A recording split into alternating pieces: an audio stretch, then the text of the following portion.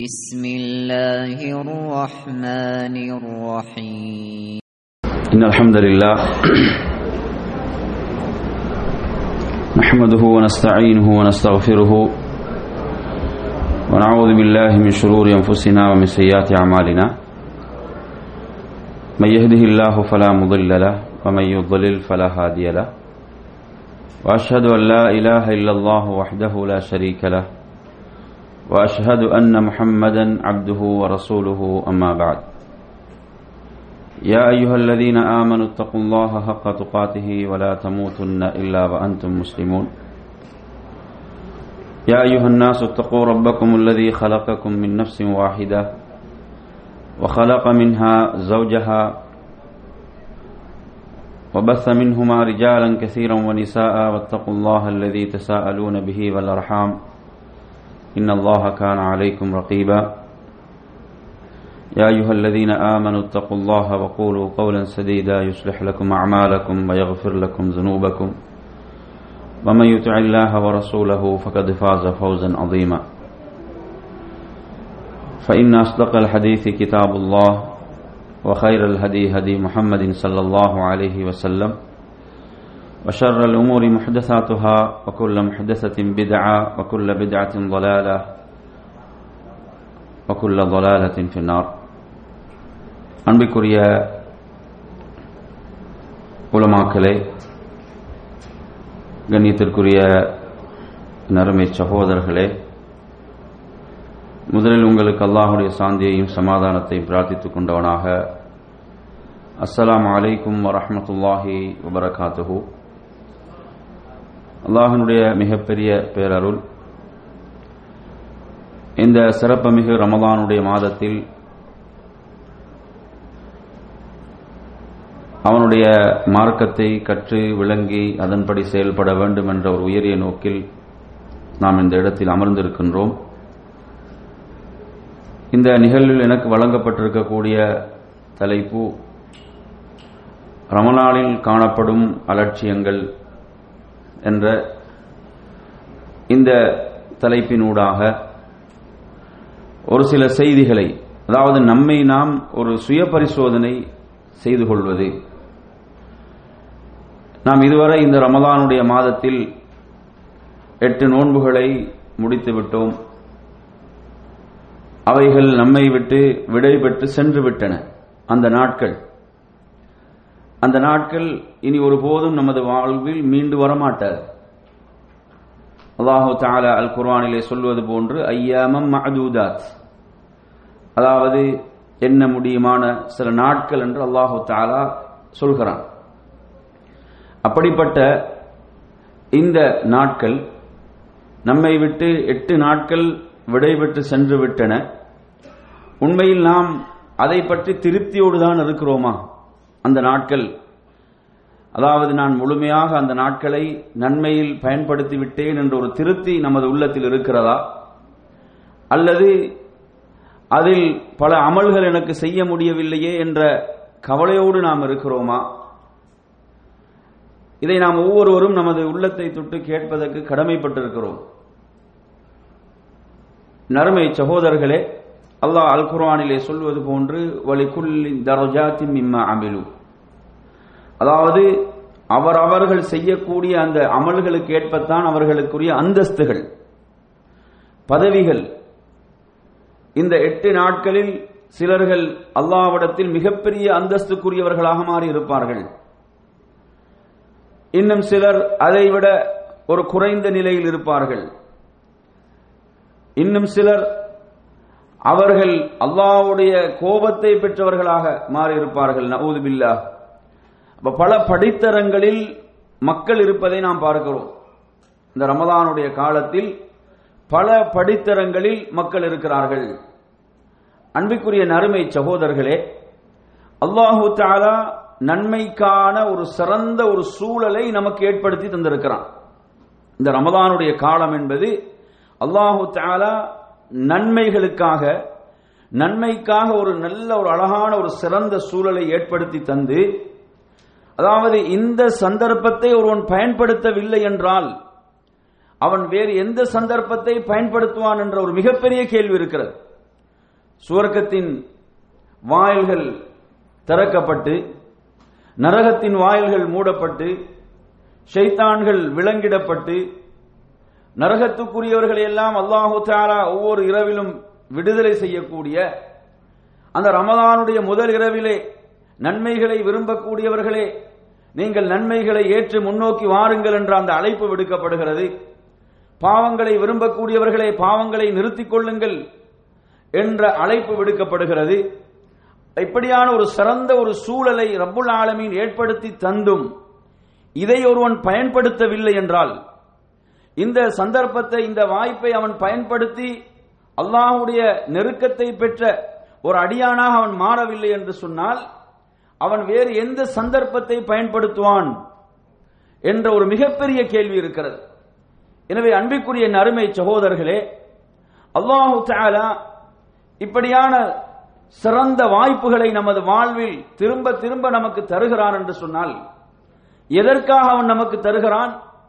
நாம் இந்த சிறந்த வாய்ப்புகளை சந்தர்ப்பங்களை நாம் பயன்படுத்தி அவனுடைய நெருக்கத்தை பெற்ற, அதே போன்று மறுமையினுடைய சிறப்புகளுக்கு சொந்தக்காரர்களாக மாற வேண்டும் என்பதற்குத்தான் ரப்புல் ஆலமீன் என்ன செய்கிறான்? இப்படியான வாய்ப்புகளை சந்தர்ப்பங்களை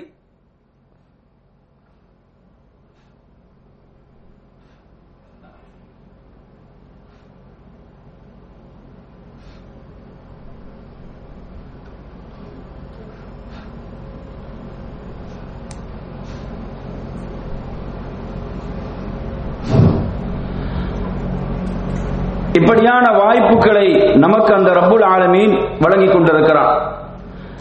என் அருமை சகோதரர்களே, நாம் எப்போதும் ஒரு விடயத்தை நமது உள்ளத்தில் ஆழமாக பதிய வைத்துக் கொள்ள வேண்டும். அது என்னவென்று சொன்னால், என் அருமை சகோதரர்களே, நபிகள் நாயகம் ஸல்லல்லாஹு அலைஹி வஸல்லம் அவர்கள் குறிப்பிட்டார்கள், இன்னல்லாஹ லா யன்துரு இலா சுவரிக்கும் வ அம்வாலிக்கும் வலாக்கின் யன்துரு இலா குலூபிக்கும் வ அமாலிக்கும். அல்லாஹு தஆலா உங்களுடைய தோற்றத்தையோ செல்வத்தையோ அவன் பார்ப்பது கிடையாது. அவன் பார்ப்பது உங்களுடைய உள்ளத்தையும் செயல்களையும் பார்க்கிறான். எனவே நறுமை சகோதரர்களே, ஆர்வம் என்பது, ஆர்வத்துக்குரிய இடம் உள்ளமாக இருக்கிறது. அல்லாஹு தஆலா உள்ளத்தை பார்க்கிறான். அல்லாஹ் பார்க்கக்கூடிய இடமாக உள்ளம் இருந்து கொண்டிருக்கிறது. அதே போன்று நமது செயல்கள், அமல்கள் இருந்து கொண்டிருக்கிறது. இப்போது நாம் கொஞ்சம் சிந்தனை செய்து பார்க்க வேண்டும். நமது ஆடையில் ஏதாவது ஒரு அழுக்குப்பட்டு விட்டால் அதை நாம் அவசரமாக சுத்தம் செய்வதற்கு முயற்சிக்கிறோம். ஏன்? மக்கள் பார்ப்பார்கள், பிறர் பார்ப்பார்கள், அது வெளியிலே தெரிகிறது. அந்த அழுக்கை சுத்தப்படுத்திக் கொள்வதற்கு அவசரப்படுகிறோம். அதே நேரத்தில் உள்ளம், அது ரப்புல் ஆலமீன் பார்க்கக்கூடிய இடமாக இருக்கிறது. அதில் பலவிதமான அழுக்குகளும் அசுத்தங்களும் இருக்கின்றன. அதை பற்றி நம்மிடத்தில் எந்த கவலையும் கிடையாது. அல்லாஹ் பார்க்கக்கூடிய இடம், சாதாரண மனிதர்கள் பார்க்கக்கூடிய இடங்களையே நாம் இவ்வளவு கவனம் செலுத்தி அதை சுத்தப்படுத்துகிறோமே. அப்ப ரப்புல் ஆலமீன் உள்ளத்தை பார்க்கிறான். அப்ப அந்த உள்ளத்தை நாம் எவ்வளவு சுத்தமாக, தூய்மையாக வைத்துக் கொள்ள வேண்டும். அது மாத்திரமல்ல, அல்லாஹ் உள்ளத்தில் உள்ள ஆர்வத்தை பார்க்கிறான். நாம் எந்த அளவு ஆர்வத்தோடு இருக்கிறோம் இந்த ரமதானுடைய காலத்தில். நம்மிடத்தில் இருக்கக்கூடிய ஆர்வம் என்ன? அமல்களில் நம்மிடம் உள்ள ஆர்வம். ஒரு அமல்,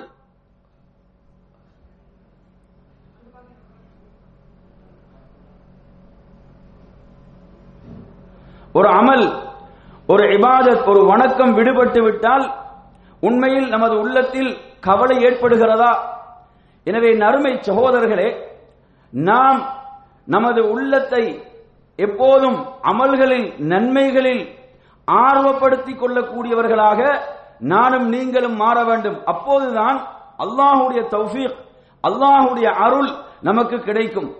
என் அருமை சகோதரர்களே, பொதுவாக நாம் அலட்சியங்களை எடுத்து பார்த்தால், அலட்சியங்கள் உருவாவதற்குரிய இடமாக எது இருக்கிறது என்று சொன்னால் உள்ளம்தான். அதற்குரிய காரணங்கள், இது ரமதானாக இருக்கலாம், பொதுவாக ஏனைய இபாதத்துகள், வணக்க வழிபாடுகள், நாம் எதை எடுத்து பார்த்தாலும் இந்த அலட்சியங்கள் ஏற்படுவதற்கு சில பிரதானமான காரணங்கள் இருக்கின்றன.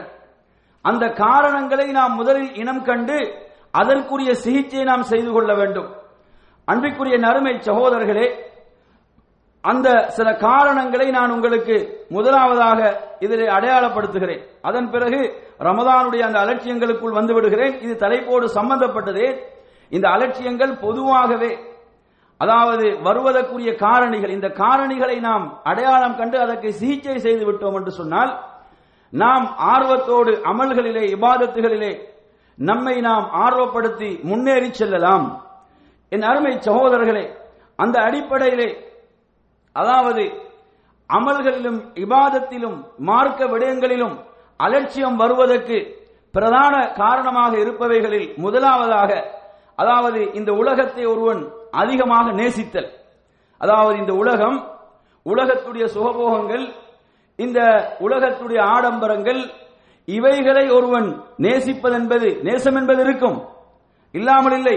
ஆனால் அந்த நேசம் எப்படி மாறிவிடக் கூடாது என்றால், மார்க்க விடயங்களை எல்லாம் அலட்சியப்படுத்துகின்ற இடத்துக்கு, மார்க்க விடயங்களை எல்லாம் அவனை விட்டு மார்க்க விடயங்கள் அதாவது தூரமாகின்ற ஒரு நிலைக்கு இந்த உலகத்தின் மீது உள்ள மோகம் ஆகிவிடக் கூடாது. அல்லாஹு தஆலா அல் குர்ஆனிலே குறிப்பிடுகின்ற போது சொல்கிறான், யஅலமூன ஸாஹிரன் மினல் ஹயாத்தித் துன்யா வஹும் அனில் ஆகிரத்தி ஹும் காஃபிலூன் என்று சொல்கிறான். அதாவது உலக விஷயங்களை பார்த்தீங்கன்னா அதை தெளிவாக அறிந்து வைத்திருப்பார்கள். எந்த ஒரு உலக விஷயத்தை பற்றி கேட்டாலும் அதை விலாவாரியாக விளக்குவார்கள். அந்த விஷயத்தை பற்றி பல மணி நேரங்கள் பேசுவார்கள், அதை அறிந்து வைத்திருப்பார்கள். ஆனால் ஒரு மார்க்க விஷயத்தை பற்றி கேட்டால் தெரியாது. ஒரு மார்க்க விஷயம், நோன்போடு சம்பந்தப்பட்ட ஒரு சட்டம் அல்லது ரமதானுடைய ஒரு சிறப்பு அல்லது இப்படி ஏதாவது ஒரு மார்க்க விடயத்தை பற்றி அவர்களிடம் கேட்டால் அதை பற்றி எந்த அறிவும் இல்லை, அதை பற்றி எந்த தெளிவும் இல்லை. மறுமையுடைய விஷயங்களில் எல்லாம் அவர்கள் எப்படி இருப்பார்கள்? பாராமுகமாகவும் அலட்சியமாகவும் இருப்பார்கள். என் அருமை சகோதரர்களே, இன்றைய இந்த நிலையை நாம் இன்று சமுதாயத்தில் பார்க்கிறோமா இல்லையா? உலக விஷயங்களை எடுத்து பாருங்க. ஒரு விஷயத்தை எடுத்தா பல மணி நேரங்கள் அதை பற்றி பேசுவதற்கு தயாராக இருக்கிறோம். ஆனால் ஒரு மார்க்க விஷயத்தை கேட்டா, அதாவது ஒரு இன்ஜினியராக இருக்கக்கூடிய ஒருவர், அவருக்கு நூஹ் நபி என்றால் அதாவது அவர் யார் என்றே தெரியாத ஒரு நிலை. அதாவது உலக விஷயங்கள்ல பல பட்டங்களை பெற்றிருக்கிறார், பல பட்டங்கள் அவருக்கு இருக்கிறது. ஆனா மார்க்க விஷயத்தில் அடிப்படை அறிவு கூட இல்லாமல் இன்று பலர் இருப்பதை பார்க்கிறோம். எனவே நறுமை சகோதரர்களே, இந்த மார்க்க விஷயங்களிலே அலட்சியம் வருவதற்கு ஒரு பிரதான காரணியாக திகழக்கூடிய ஒன்றுதான் இந்த உலகத்தின் மீது உள்ள மோகமாக இருந்து கொண்டிருக்கிறது. அல்லாஹு தஆலா அல் குர்ஆனிலே சொல்கின்ற போது சொல்கிறான், இன்னல்லதீன லா யர்ஜூன லிகாஅனா வரது பில் ஹயாத்தித் துன்யா வத்மஅன்னு பிஹா வல்லதீன ஹும் அன் ஆயாத்தினா காஃபிலூன். அதாவது அவர்கள் எப்படிப்பட்டவர்கள் என்று சொன்னால், எம்மை சந்திப்பதை அவர்கள் விரும்பவில்லை, அதை அவர்கள் ஆதரவு வைக்கவில்லை. என்ன காரணம்? அவர்கள் உலக வாழ்க்கையை பொருந்திக் கொண்டார்கள், உலக வாழ்க்கையை பொருந்திக் கொண்டார்கள். அதை கொண்டு அதன் மூலம் திருப்தி அடைந்து விட்டார்கள். எமது வசனங்களை எல்லாம் என்ன செய்து விட்டார்கள்? அவர்கள் எமது வசனங்கள் விஷயத்தில் பாராமுகமாக அவர்கள் இருக்கிறார்கள் என்று ரப்புல் ஆலமீன் சொல்கிறார்.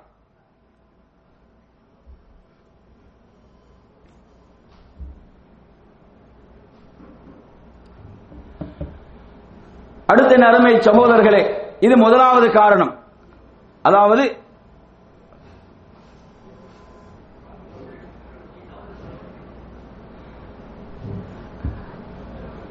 இதில் உள்ள முதலாவது காரணமாக நான் உங்களுக்கு இப்போது சொன்ன விஷயம், இந்த உலகத்தின் மீதுள்ள மோகம்.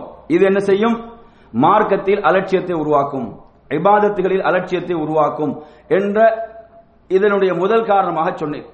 இரண்டாவது அருமையான சகோதரர்களே, அல்லாஹுவை அந்த ரப்பை பற்றிய அறியாமை, அல்லாஹுவை பற்றிய அந்த ரப்பை பற்றி ஒரு முழுமையான ஒரு தெளிவான ஒரு அறிவில்லாமல், குர்ஆன் சுன்னாவும் அந்த ரப்பை பற்றி அல்லாஹுவை பற்றி எப்படி சொல்கிறதோ அதை பற்றி ஒரு அறிவில்லாமல் மடமையிலும் அறியாமையிலும் இருத்தல், இது இரண்டாவது காரணியாக இருக்கிறது. அல்லாஹு தஆலா அல் குர்ஆனிலே கேட்கிறான், யா அய்யுஹல் இன்சான் மா கர்ரக பிரப்பிக்கல் கரீம், மனிதனே உனது சங்கையான ரப்பை விட்டு உன்னை எது ஏமாற்றியது என்று அல்லாஹு தஆலா கேட்கிறான். இதற்கு உமர் ரலியல்லாஹு அன்ஹு விளக்கம் சொல்லும் போது சொல்கிறார்கள், அல் ஜஹில், மடமைதான்.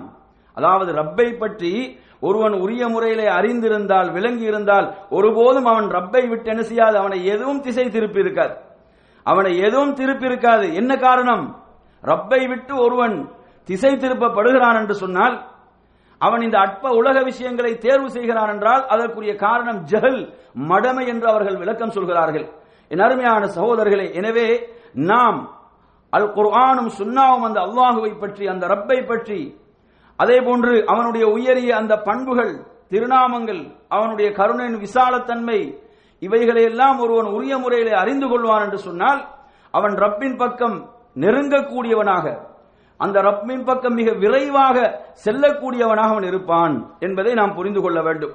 அடுத்த அருமையான சகோதரர்களே, நம்மை நன்மைகளை விட்டு தூரப்படுத்துகின்ற நன்மையான விஷயங்களில் அந்த ஆர்வமின்மை, இந்த அலட்சியங்கள் ஏற்படுவதற்குரிய மூன்றாவது காரணியாக பாவங்கள்.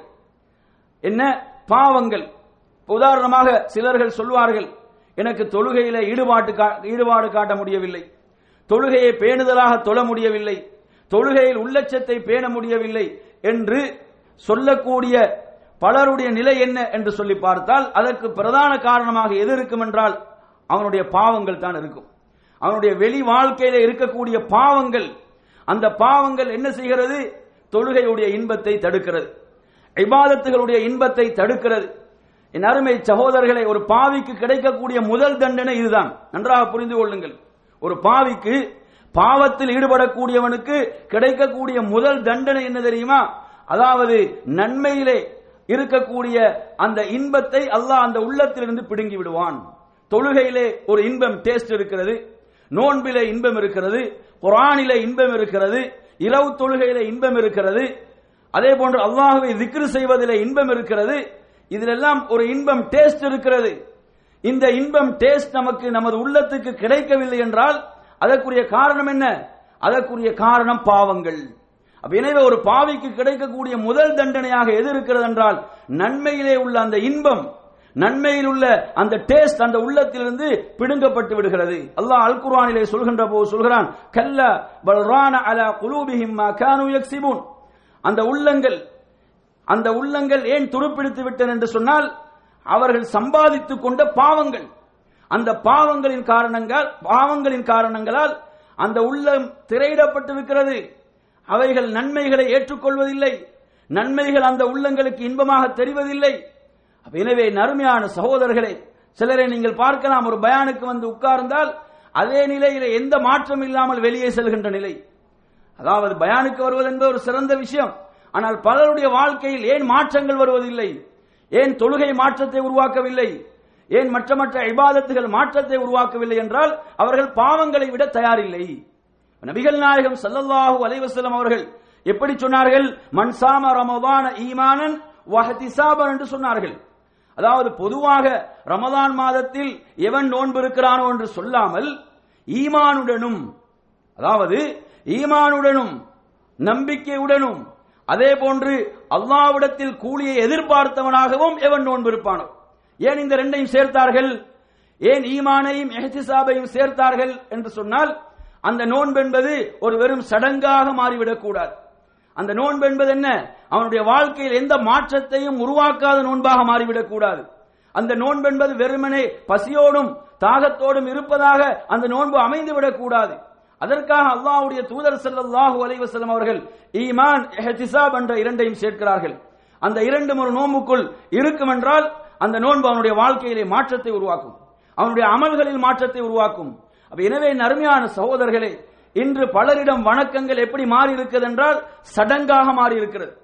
பலரை நீங்க பார்க்கலாம், அதாவது நோன்புடைய பகல் காலங்களில் பசியோடும் தாகத்தோடும் இருப்பதா அவருடைய சிந்தனையில இருக்குமே தவிர வேறு எந்த பாவத்தை விட்டும் நான் விலகிக் கொள்ள வேண்டும் என்ற சிந்தனை இருக்காது.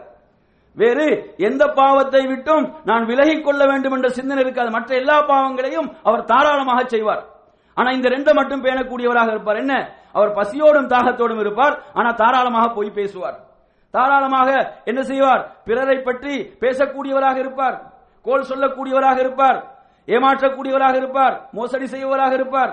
அவருடைய கையிலே மொபைலை எடுத்து விட்டார், அவர் நோன்பாளி என்பதை கூட மறந்து என்ன செய்வார்? தாராளமாக போய் பேசுவார். எனவே நறுமையான சகோதரர்களே, இந்த நோன்பு என்ன செய்யாது என்றால் அல்லாஹ் விரும்பக்கூடிய முத்தகீன்களை அது உருவாக்காது.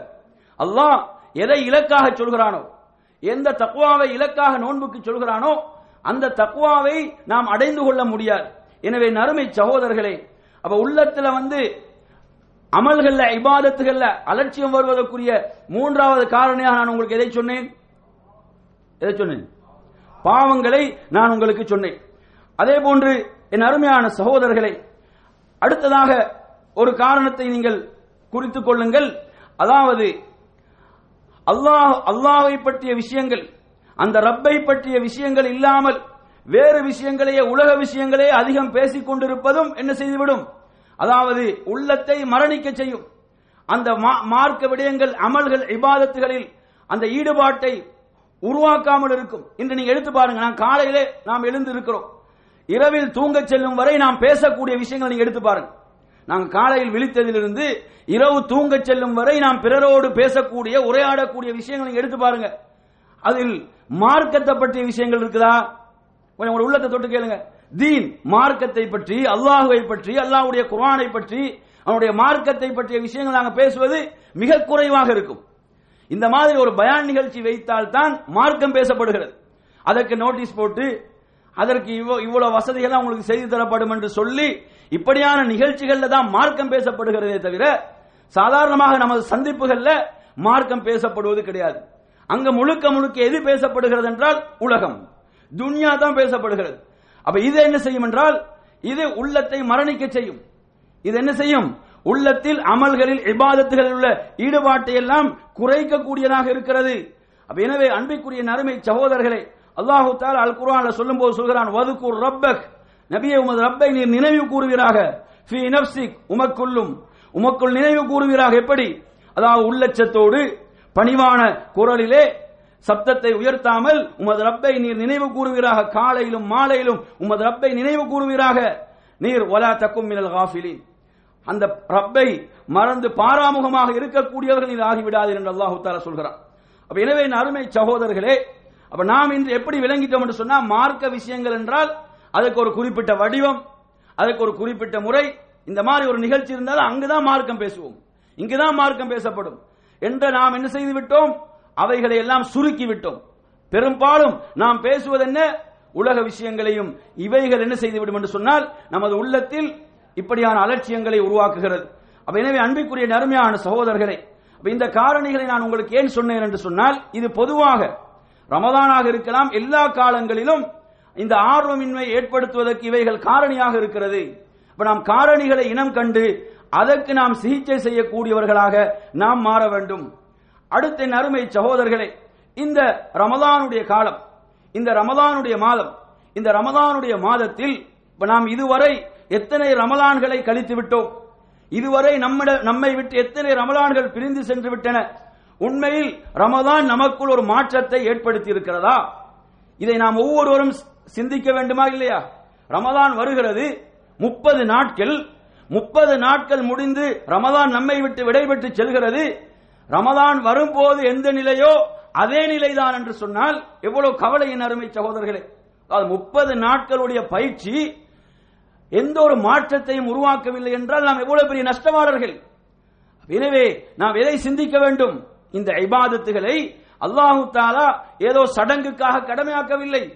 அல்லாஹ்வுடைய தூதர் சொன்னார்கள், மல்லம் யதா கௌல ஸூரி வல் அமல் பிஹி ஃபலைஸ லில்லாஹி ஹாஜத்துன் ஃபீ அன் யதா தஆமஹு வ ஷராபஹு.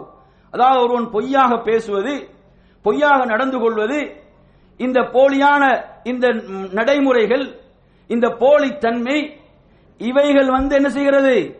அந்த அவனுடைய நோன்பு இருக்கிறதே, அந்த நோன்பு என்பது இவைகளை விட்டு அவனை தடுக்கவில்லை என்று சொன்னால், இவைகள் எல்லாம் தாராளமாக அவனுடைய வாழ்க்கையில் இருக்கிறது என்று சொன்னால், அவன் பசியோடும் தாகத்தோடும் இருப்பதில் அல்லாஹ்வுக்கு எந்த தேவையும் இல்லை. நோன்பு நோட்காமல் இருப்பவனும் இவனும் ரப்புடைய பார்வையில் சமம். ஏன்? அதாவது ரப்புல் ஆலமீன் விரும்புவது என்னவென்று சொன்னால், அந்த நோன்பு எப்படி அவனை உணவை விட்டும் குடிபானத்தை விட்டும் தடுக்கிறதோ அதே போன்று நோன்பு அவனை பொய் பேசுவதை விட்டு தடுக்க வேண்டும். நோன்பு அவனை பாவமான காரியங்களை பேசுவதை விட்டு தடுக்க வேண்டும். நோன்பு அவனை பாவமான செயல்கள் செய்வதை விட்டு தடுக்க வேண்டும். நோன்பு என்பது அவனுடைய தனிமையை பாதுகாக்க வேண்டும். அன்பிற்குரிய நறுமை சகோதரர்களே, இன்று எப்படி ஆகிவிட்டது என்றால், இந்த 2 விஷயங்களை மாத்திரம் பேணினால் போதும், மற்ற எதையும் பேண தேவையில்லை என்கின்ற மாதிரி ஒரு நிலை உருவாகி இருக்கிறது. என் அருமையான சகோதரர்களே, இந்த ரமதானுடைய மாதத்திலே காணப்படக்கூடிய அலட்சியங்கள்ல அடுத்து மிக முக்கியமானது என்னவென்று சொன்னால் நேரம். நீங்க எடுத்து பாருங்க, மொத்தம் 720 மணி நேரங்கள். ரமதான் என்பது மொத்தம் 720 மணி நேரங்கள். இவைகள் மிக வேகமாக நம்மை விட்டு விடைபெற்று சென்று கொண்டிருக்கிறது. ஒவ்வொரு நிமிடமும் ஒவ்வொரு நொடியும் வேகமாக பிரிகிறது. அதை மறுபடி நாங்கள் எவ்வளவு கோடிகள் கொடுத்தாலும் திருப்பி பெற முடியாது. அப்படியான ஒரு பொன்னான ஒரு காலமாக இந்த வாழ்க்கை இருந்து கொண்டிருக்கிறது. என் அருமை சகோதரர்களே, அதிலும் குறிப்பாக ரமதானுடைய காலம் என்பது ஒரு மூமினுக்கு மிக பெருமதி வாய்ந்தது. ஒரு மூமினுடைய வாழ்க்கையில் மிக பெருமதி வாய்ந்தது. நீங்க எடுத்து பாருங்க, முன்னோர்கள் அறிஞர்கள் நீங்க எடுத்து பாருங்க.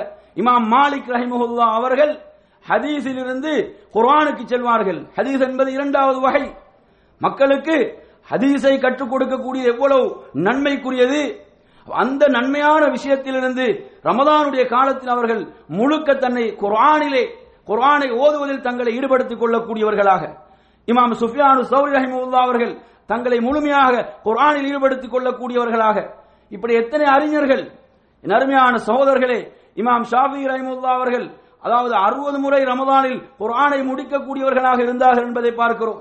இமாம் இப்னு ரஜப் ரஹிமஹுல்லாஹ் சொல்கிறார்கள், அதாவது 3 நாட்கள் தான் குர்ஆனை முடிப்பதற்குரிய கால அளவென்று அல்லாஹ்வுடைய தூதர் கூறியிருக்கிறார்கள்.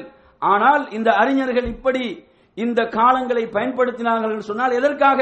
அவங்களோட வாழ்க்கையில மொத்த காலத்தையும் அவங்க அப்படி பயன்படுத்தவில்லை. ஆனால் குறிப்பிட்ட சில காலங்கள் ரமதான் வந்து விடும் என்றால், அதே போன்று துல்ஹஜ் மாதத்துடைய முதல் 10 நாட்கள், அதே போன்று அவர்கள் புனித ஹரம் அந்த இடத்துக்கு சென்று விடுவார்கள் என்றால் அந்த நேரங்களை பயன்படுத்துவார்கள் அதிகமாக நன்மைகளிலே தங்களை ஈடுபடுத்தி ரப்புடைய பொருத்தத்தை பெறுவதற்காக. எனவே நறுமையான சகோதரர்களே, நாங்கள் அறிஞர்கள் முன் சென்ற இமாம்களை பார்க்கிறோம், ஒரு அமலிலிருந்து இன்னொரு அமலுக்குத்தான் சென்றார்கள். ஒரு அமலிலிருந்து அதைவிட சிறந்த ஒரு அமலுக்கு சென்றிருக்கிறார்கள் ரமதான் வந்தவுடன். ஆனால் இன்று நமது நிலை என்ன? இன்று நமது நிலை, அதாவது இன்றைய சமூக வலைதளங்களை நீங்க எடுத்து பார்த்தீங்கன்னு சொன்னா இதில் அனைவரும் சிக்கிக் கொண்டிருக்கிறோம். நமது நேரங்கள் அதில் நம்மை அறியாமலே நாம் என்ன செய்கிறோம்?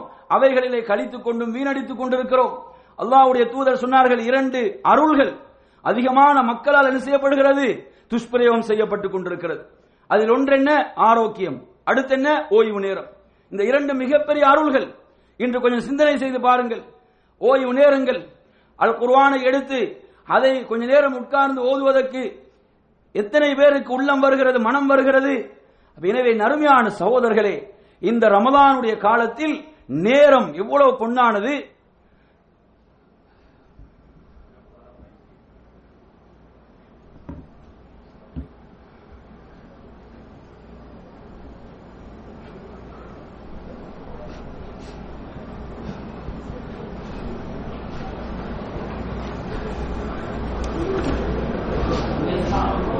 பிஸ்மில்லாஹ் பிஸ்மில்லாஹ் பிஸ்மில்லாஹ் பிஸ்மில்லாஹ்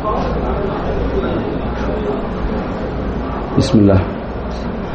எனவே நறுமையான சகோதரர்களே, அதாவது நாம் இந்த ரமதானுடைய காலத்தில் ஒவ்வொரு நிமிடத்தையும் மிக பெருமதி மிக்கதாக கருத வேண்டும். அதாவது மிக பெருமதி வாய்ந்ததாக ஒவ்வொரு நிமிடத்தையும் ஒவ்வொரு மணி நேரத்தையும் மிக பெருமதி மிக்கதாக கருதி நாம் அவைகளை இபாதத்தில் வணக்கத்தில் கழிக்கக்கூடியவர்களாக நாம் மாற வேண்டும். ஏன்? அதாவது இன்று மிகப்பெரிய நடக்கக்கூடிய அலட்சியங்கள் ஒன்றாக இது இருக்கிறது. என்ன? நேரத்தை வீணடிப்பது. இதனுடைய பெருமதியை ரமதானுடைய காலத்தில் இந்த நேரத்துடைய பெருமதியை உணராமல் என்ன செய்கிறார்கள்? பலர் இந்த சமூக வலைதளங்களிலும் இவைகளில் வீணாக நேரங்களை கழித்துக் கொண்டிருக்கக்கூடிய ஒரு நிலையை பார்க்கிறோம். எனவே நறுமையான சகோதரர்களே, இது விடப்படுகின்ற ஒரு மிகப்பெரிய ஒரு தவறாக இது இருந்து கொண்டிருக்கிறது. அடுத்ததாக நாம் கவனிக்க வேண்டிய ஒரு விஷயம் என்னவென்று சொன்னால், ரமதானுடைய இந்த காலத்திலே அதாவது பலர் தொழுகையை ஜமாத்தோடு தொழக்கூடிய விஷயத்திலே அலட்சியமாக இருக்கிறார்கள். நாம் நோன்போடு இருக்கிறோம், நோன்புடைய வணக்கத்தை நிறைவேற்றிக் கொண்டிருக்கிறோம். அப்படி இருக்கக்கூடிய நாம் தொழுகையை ஜமாத்தோடு கூட்டாக நிறைவேற்றுவதில் உள்ள அந்த சிறப்பை நாம் அனைவரும் அறிந்து வைத்திருக்கிறோம். 27 மடங்கு நன்மை நாம் ஜமாத்தோடு அதை நிறைவேற்றும் போது. எனவே நோன்பாளியாக இருக்கக்கூடிய நாம் தொழுகைகளை ஜமாத்தோடு நிறைவேற்றுவதில் கூடுதல் கவனம் செலுத்த வேண்டும். ஏனென்றால் பலர் எடுத்து பார்த்தீங்கன்னு சொன்னா ஜமாத்து தொழுகை கூட்டு தொழுகையிலே அலட்சியமாக இருக்கிறார்கள். அது மாத்திரமல்லாமல் இன்னும் சிலர் நீங்க பார்க்கலாம், ஆச்சரியமாக இருக்கும், அவர்களுக்கு தொழுகையே இல்லை. நோன்பு இருக்கிறார்கள், தொழுகை கிடையாது. நோன்பு இருக்கக்கூடிய பல சகோதரர்கள் எப்படி அவர்களுடைய நிலை என்று சொன்னால், ஆனா அந்த நோன்புல தொழுகை கிடையாது. நறுமை சகோதரர்களை, தொழுகை ஒருவன் விடுவான் என்று சொன்னால் அது குஃபுராக இருக்கிறது. அறிஞர்கள் எப்படி தீர்ப்பளிக்கிறார்கள் என்று சொன்னால், அதாவது தொழாத ஒருவன் நோன்பு இருப்பான் என்று சொன்னால் அவனுடைய நோன்புக்கு எந்த பெருமதியும் இல்லை. அப்படியாக அறிஞர்கள் தீர்ப்பளித்திருக்கின்ற போது இன்று பலருடைய நோன்பை நீங்கள் பார்க்கலாம். நோன்பு இருக்கக்கூடிய பலர் எப்படி இருக்கிறார்கள் என்று சொன்னால் தொழாமல் இருக்கிறார்கள். இந்த நிலை எப்படி நோன்பு ரப்புடைய கட்டளையோ அதுபோன்று தொழுகையும் அவனுடைய கட்டளையாக, அது இஸ்லாத்துடைய இரண்டாவது தூணாக இருக்கிறது.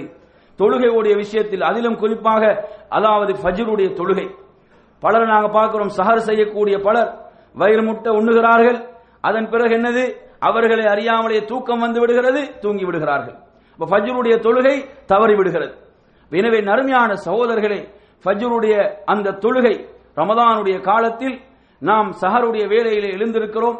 அந்த சஹருடைய நேரத்தில் எழுந்திருக்கக்கூடிய நாம் ஃபஜ்ருடைய தொழுகையை ஜமாத்தோடு தொழக்கூடியவர்களாக, ஃபஜ்ருடைய அந்த முன் சுன்னத்து 2 ரக்காத்துகளை இந்த உலகத்தில் உள்ள அனைத்தை விடவும் சிறப்புக்குரியதென்றால் ஃபஜ்ர் எவ்வளவு சிறப்புக்குரியதாக இருக்கும். அதே போன்ற நறுமை சகோதரர்களை, அந்த சஹருடைய நேரம் என்பது நாம் ஏனைய காலங்களிலே பெரும்பாலும் அந்த நேரத்திலே விழித்திருப்பதில்லை. ரமதானுடைய காலத்தில் நாம் சஹருடைய நேரத்தில் விழித்திருக்கிறோம். சஹருடைய நேரத்தில் விழித்திருக்கக்கூடிய நாம் அந்த சஹருடைய உணவை உட்கொள்வது மாத்திரம் அல்லாமல் அது எதற்கு மிகச் சிறந்த நேரம் என்றால் அல்லாஹ்விடத்தில் பாவ மன்னிப்பு தேடுவதற்கு சிறந்த நேரமாக இருக்கிறது. அல்லாஹ்விடத்தில் பிரார்த்தனைகளை செய்வதற்கு சிறந்த நேரமாக இருக்கிறது. அல்லாஹ்விடத்தில் நமது தேவைகளை முன்வைப்பதற்கு அது சிறந்த நேரமாக இருக்கிறது. எனவே அந்த சஹருடைய நேரத்தில் அல்லாஹ் அல் குர்ஆனிலே சொல்வது போன்று வல் முஸ்தக்ஃபிரீன பில் அஸ்ஹார் என்று சொல்கிறார். சஹருடைய நேரத்தில் அவர்கள் தங்களுடைய பாவங்களுக்கு மன்னிப்பை தேடுவார்கள் என்று ரப்புல் ஆலமீன் சொல்கிறார். அவன் துன்யாவுடைய வானத்துக்கு இறங்கி என்னிடம் பாவ மன்னிப்பு தேடக்கூடியவர்கள் இருக்கிறார்களா என்று அவன் அறிவிப்பு செய்யக்கூடிய நேரம், என்னிடம் பிரார்த்திக்கக்கூடியவர்கள் இருக்கிறார்களா என்று அறிவிப்பு செய்கின்ற நேரம். எனவே அது மிகச் சிறந்த நேரமாக அல்லாஹ் நமக்காக அவன் இறங்கி வந்து இந்த அறிவிப்புகளை செய்கிறான் என்று சொன்னால் அந்த நேரத்துக்கு அந்த அழைப்புக்கு உரிய பெருமதியை கொடுத்து யாரெல்லாம் ரப்பிடம் பிரார்த்திக்கிறார்களோ அவர்கள் பாக்கியவான்கள்.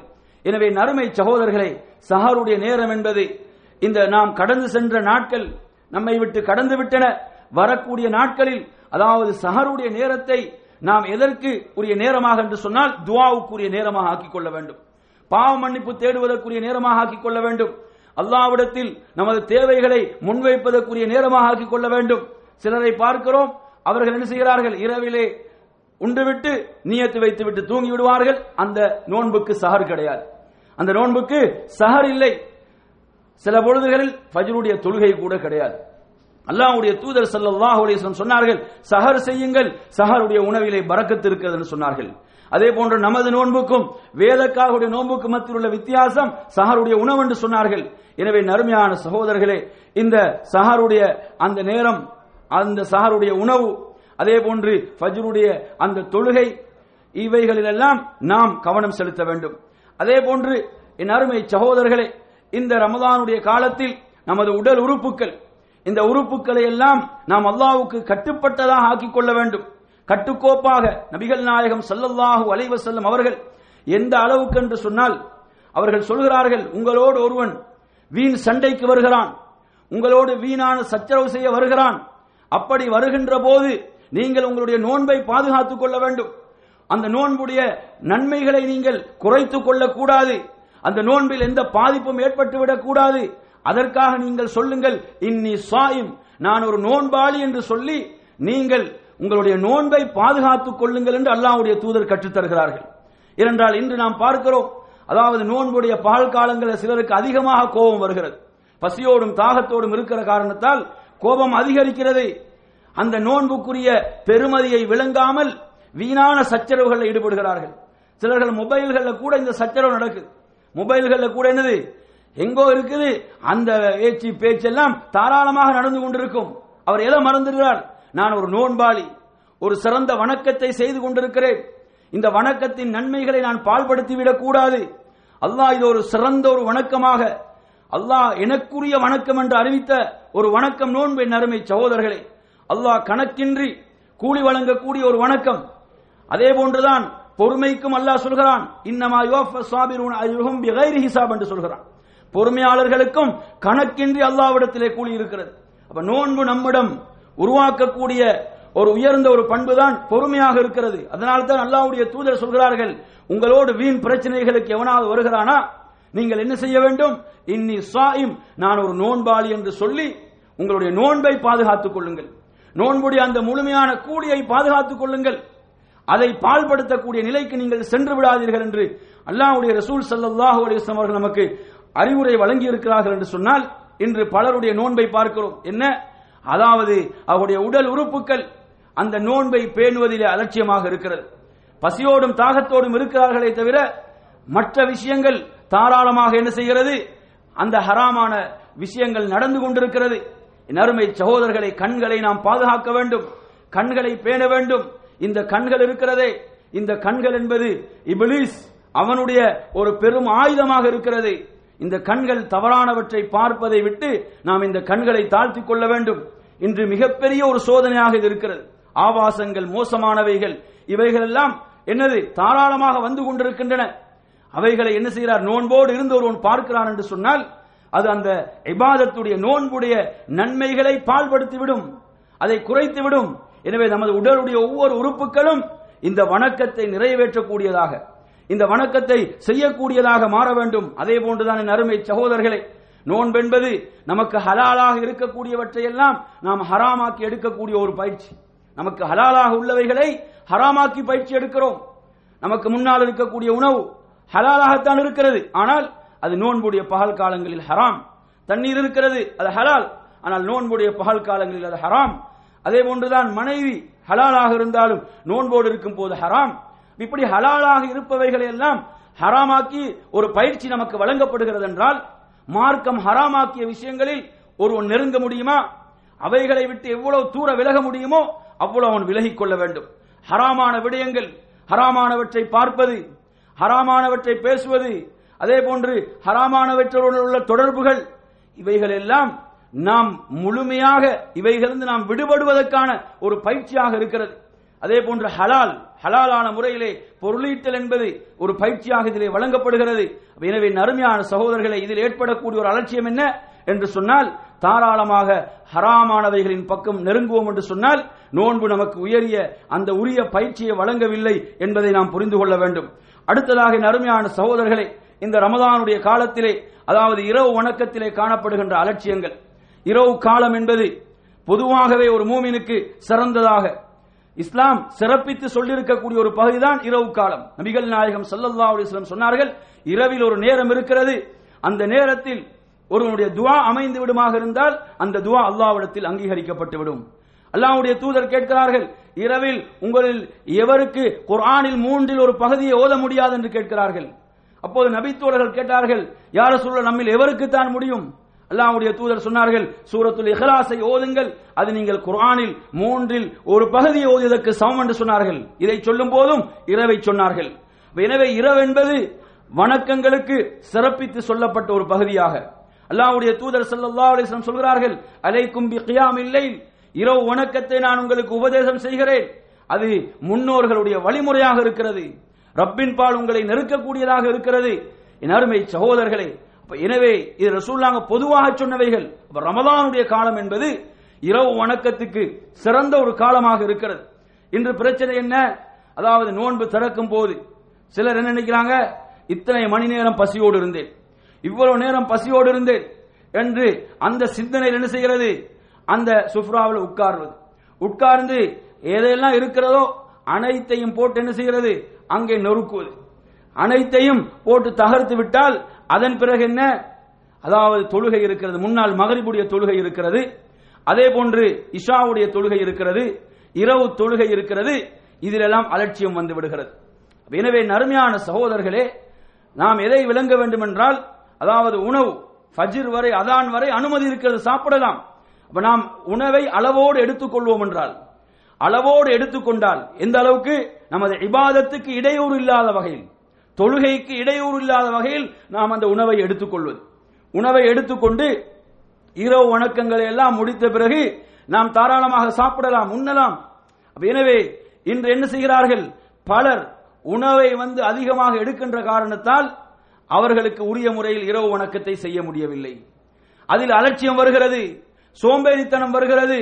அப்ப இது ஒரு அலட்சியமாக இருக்கு. அருமையான சகோதரர்களே, அடுத்து நீங்கள் கவனிக்க வேண்டியது என்னவென்று சொன்னால், அதாவது ஒரு இரவு, அந்த இரவு வணக்கம் விடுபட்டு விட்டால் அதுக்கு பிறகு அடுத்த நாள் விடுபடுகிறது.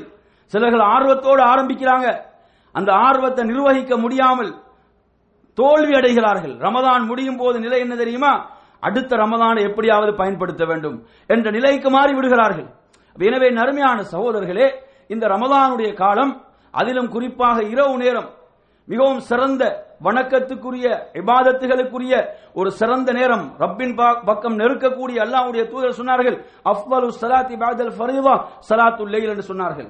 ஃபர்தான தொழுகைகளுக்கு பிறகு சிறந்த தொழுகை இரவு தொழுகை என்று சொன்னார்கள். எனவே இரவு தொழுகைகள் விஷயத்தில் அது நம்மை பலப்படுத்தக்கூடியதாக, நம்மை உறுதிப்படுத்தக்கூடியதாக, நமது வார்த்தைகளை எல்லாம் அதாவது நெறிப்படுத்தக்கூடிய ஒரு வணக்கமாக குர்ஆன் சொல்கின்ற ஒரு வணக்கம் தான் இரவு வணக்கம். நீங்கள் அபூ ஹுரைரா ரலியல்லாஹு அன்ஹு வாழ்க்கையை நீங்கள் எடுத்து பார்க்கலாம். அவர்கள் என்ன செய்வார்கள்? இரவை மூன்றாக பிரித்துக் கொள்வார்கள். அதில் ஒன்று அவர்கள் வணங்குவதற்கு, அடுத்து அவருடைய மனைவி, அடுத்து அவருடைய பணியாளர். ஒருவர் தொழுவார், இருவர் தூங்குவார்கள். தொழுது முடித்த பிறகு மற்றவர் என்ன செய்வார்? தொழுதவர் இன்னொருவரை எழுப்புவார். இப்படியாக இரவை மூன்றாக பிரித்து வணங்கினார்கள், இபாதத் செய்தார்கள் என்பதை பார்க்கிறோம். நபிகள் நாயகம் ஸல்லல்லாஹு அலைஹி வஸல்லம் அவர்கள் அல்லாஹ்வுக்கு ஒரு நன்றி உள்ள அடியானாக இருப்பதற்கு அவர்கள் தேர்வு செய்த இரவு வணக்கத்தை என்பதை பார்க்கிறோம். எனவே இரவு காலங்கள் இன்று நாம் பார்க்கிறோம். நிறைய பேர் என்ன, அதாவது இந்த சமூக வலைதளங்கள், இந்த சோசியல் மீடியா வந்த பிறகு அதில் தான் நேரங்கள் கழிகிறதே தவிர இரவு நேரங்கள் உரிய முறையிலே இபாதத்துகளை கழிவதில்லை. இது ஒரு மிகப்பெரிய அலட்சியமாக இருக்கிறது. எனவே நறுமையான சகோதரர்களை, அதே போன்று நாம் பார்க்கிறோம், இன்னும் சிலருடைய நிலை என்ன, நோன்பு திறந்தவுடன் முதலாவது கையில் சிகரெட்டை தான் எடுக்கிறார்கள். நோன்பு திறந்தவுடன் கையில் சிகரெட் தான் இருக்கிறது. அதாவது 14, 15, 16 மணி நேரங்கள் இப்படியாக தன்னை கட்டுப்படுத்திக் கொண்டிருந்தவர் நோன்பு திறந்தவுடன் ஹராமானது, பகல் முழுவதும் என்ன ஹலாலை ஹராமாக்கி பயிற்சி. நோன்பு திறந்தவுடன் ஹராமானதை கையில் எடுப்பார் என்றால் இது என்ன பயிற்சியை கொடுக்கும்? எனவே நறுமை நோன்புடைய காலம் இந்த புகைத்தலுக்கு அடிமையாக இருப்பவர்கள் அதிலிருந்து தங்களை காத்துக் கொள்வதற்கும் மீட்டுக் கொள்வதற்கும் சிறந்த ஒரு காலமாக இருக்கிறது.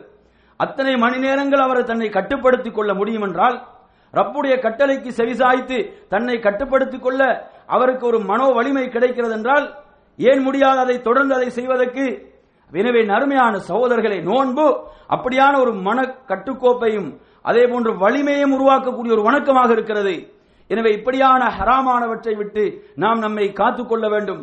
என் அருமையான சகோதரர்களே, இந்த ரமதானுடைய எஞ்சி இருக்கக்கூடிய காலங்களை, நாட்களை, அதாவது நாம் நம்மை கொஞ்சம் பின்னோக்கி பார்த்து எந்த இடத்திலெல்லாம் நாம் தவறு விட்டோமோ, எந்த வணக்கங்களிலெல்லாம் குறை ஏற்பட்டதோ அவைகளை எல்லாம் சரி செய்து நாம் சீர் செய்து எஞ்சிருக்கக்கூடிய நாட்களில் நாம் ஒரு ஈமானி உறுதியோடு மிக வேகமாக நாம் ஒரு புத்துணர்ச்சியோடு அமல்களில் இபாதத்துகளில் ஈடுபடக்கூடியவர்களாக நானும் நீங்களும் மாறுவோமாக என்று கூறி நிறைவு செய்கின்றேன். வாஹிரு தஅவானா அல்ஹம்துலில்லாஹி ரப்பில் ஆலமீன். வஸ்ஸலாமு அலைக்கும் வரஹ்மத்துல்லாஹி வபரகாத்துஹு.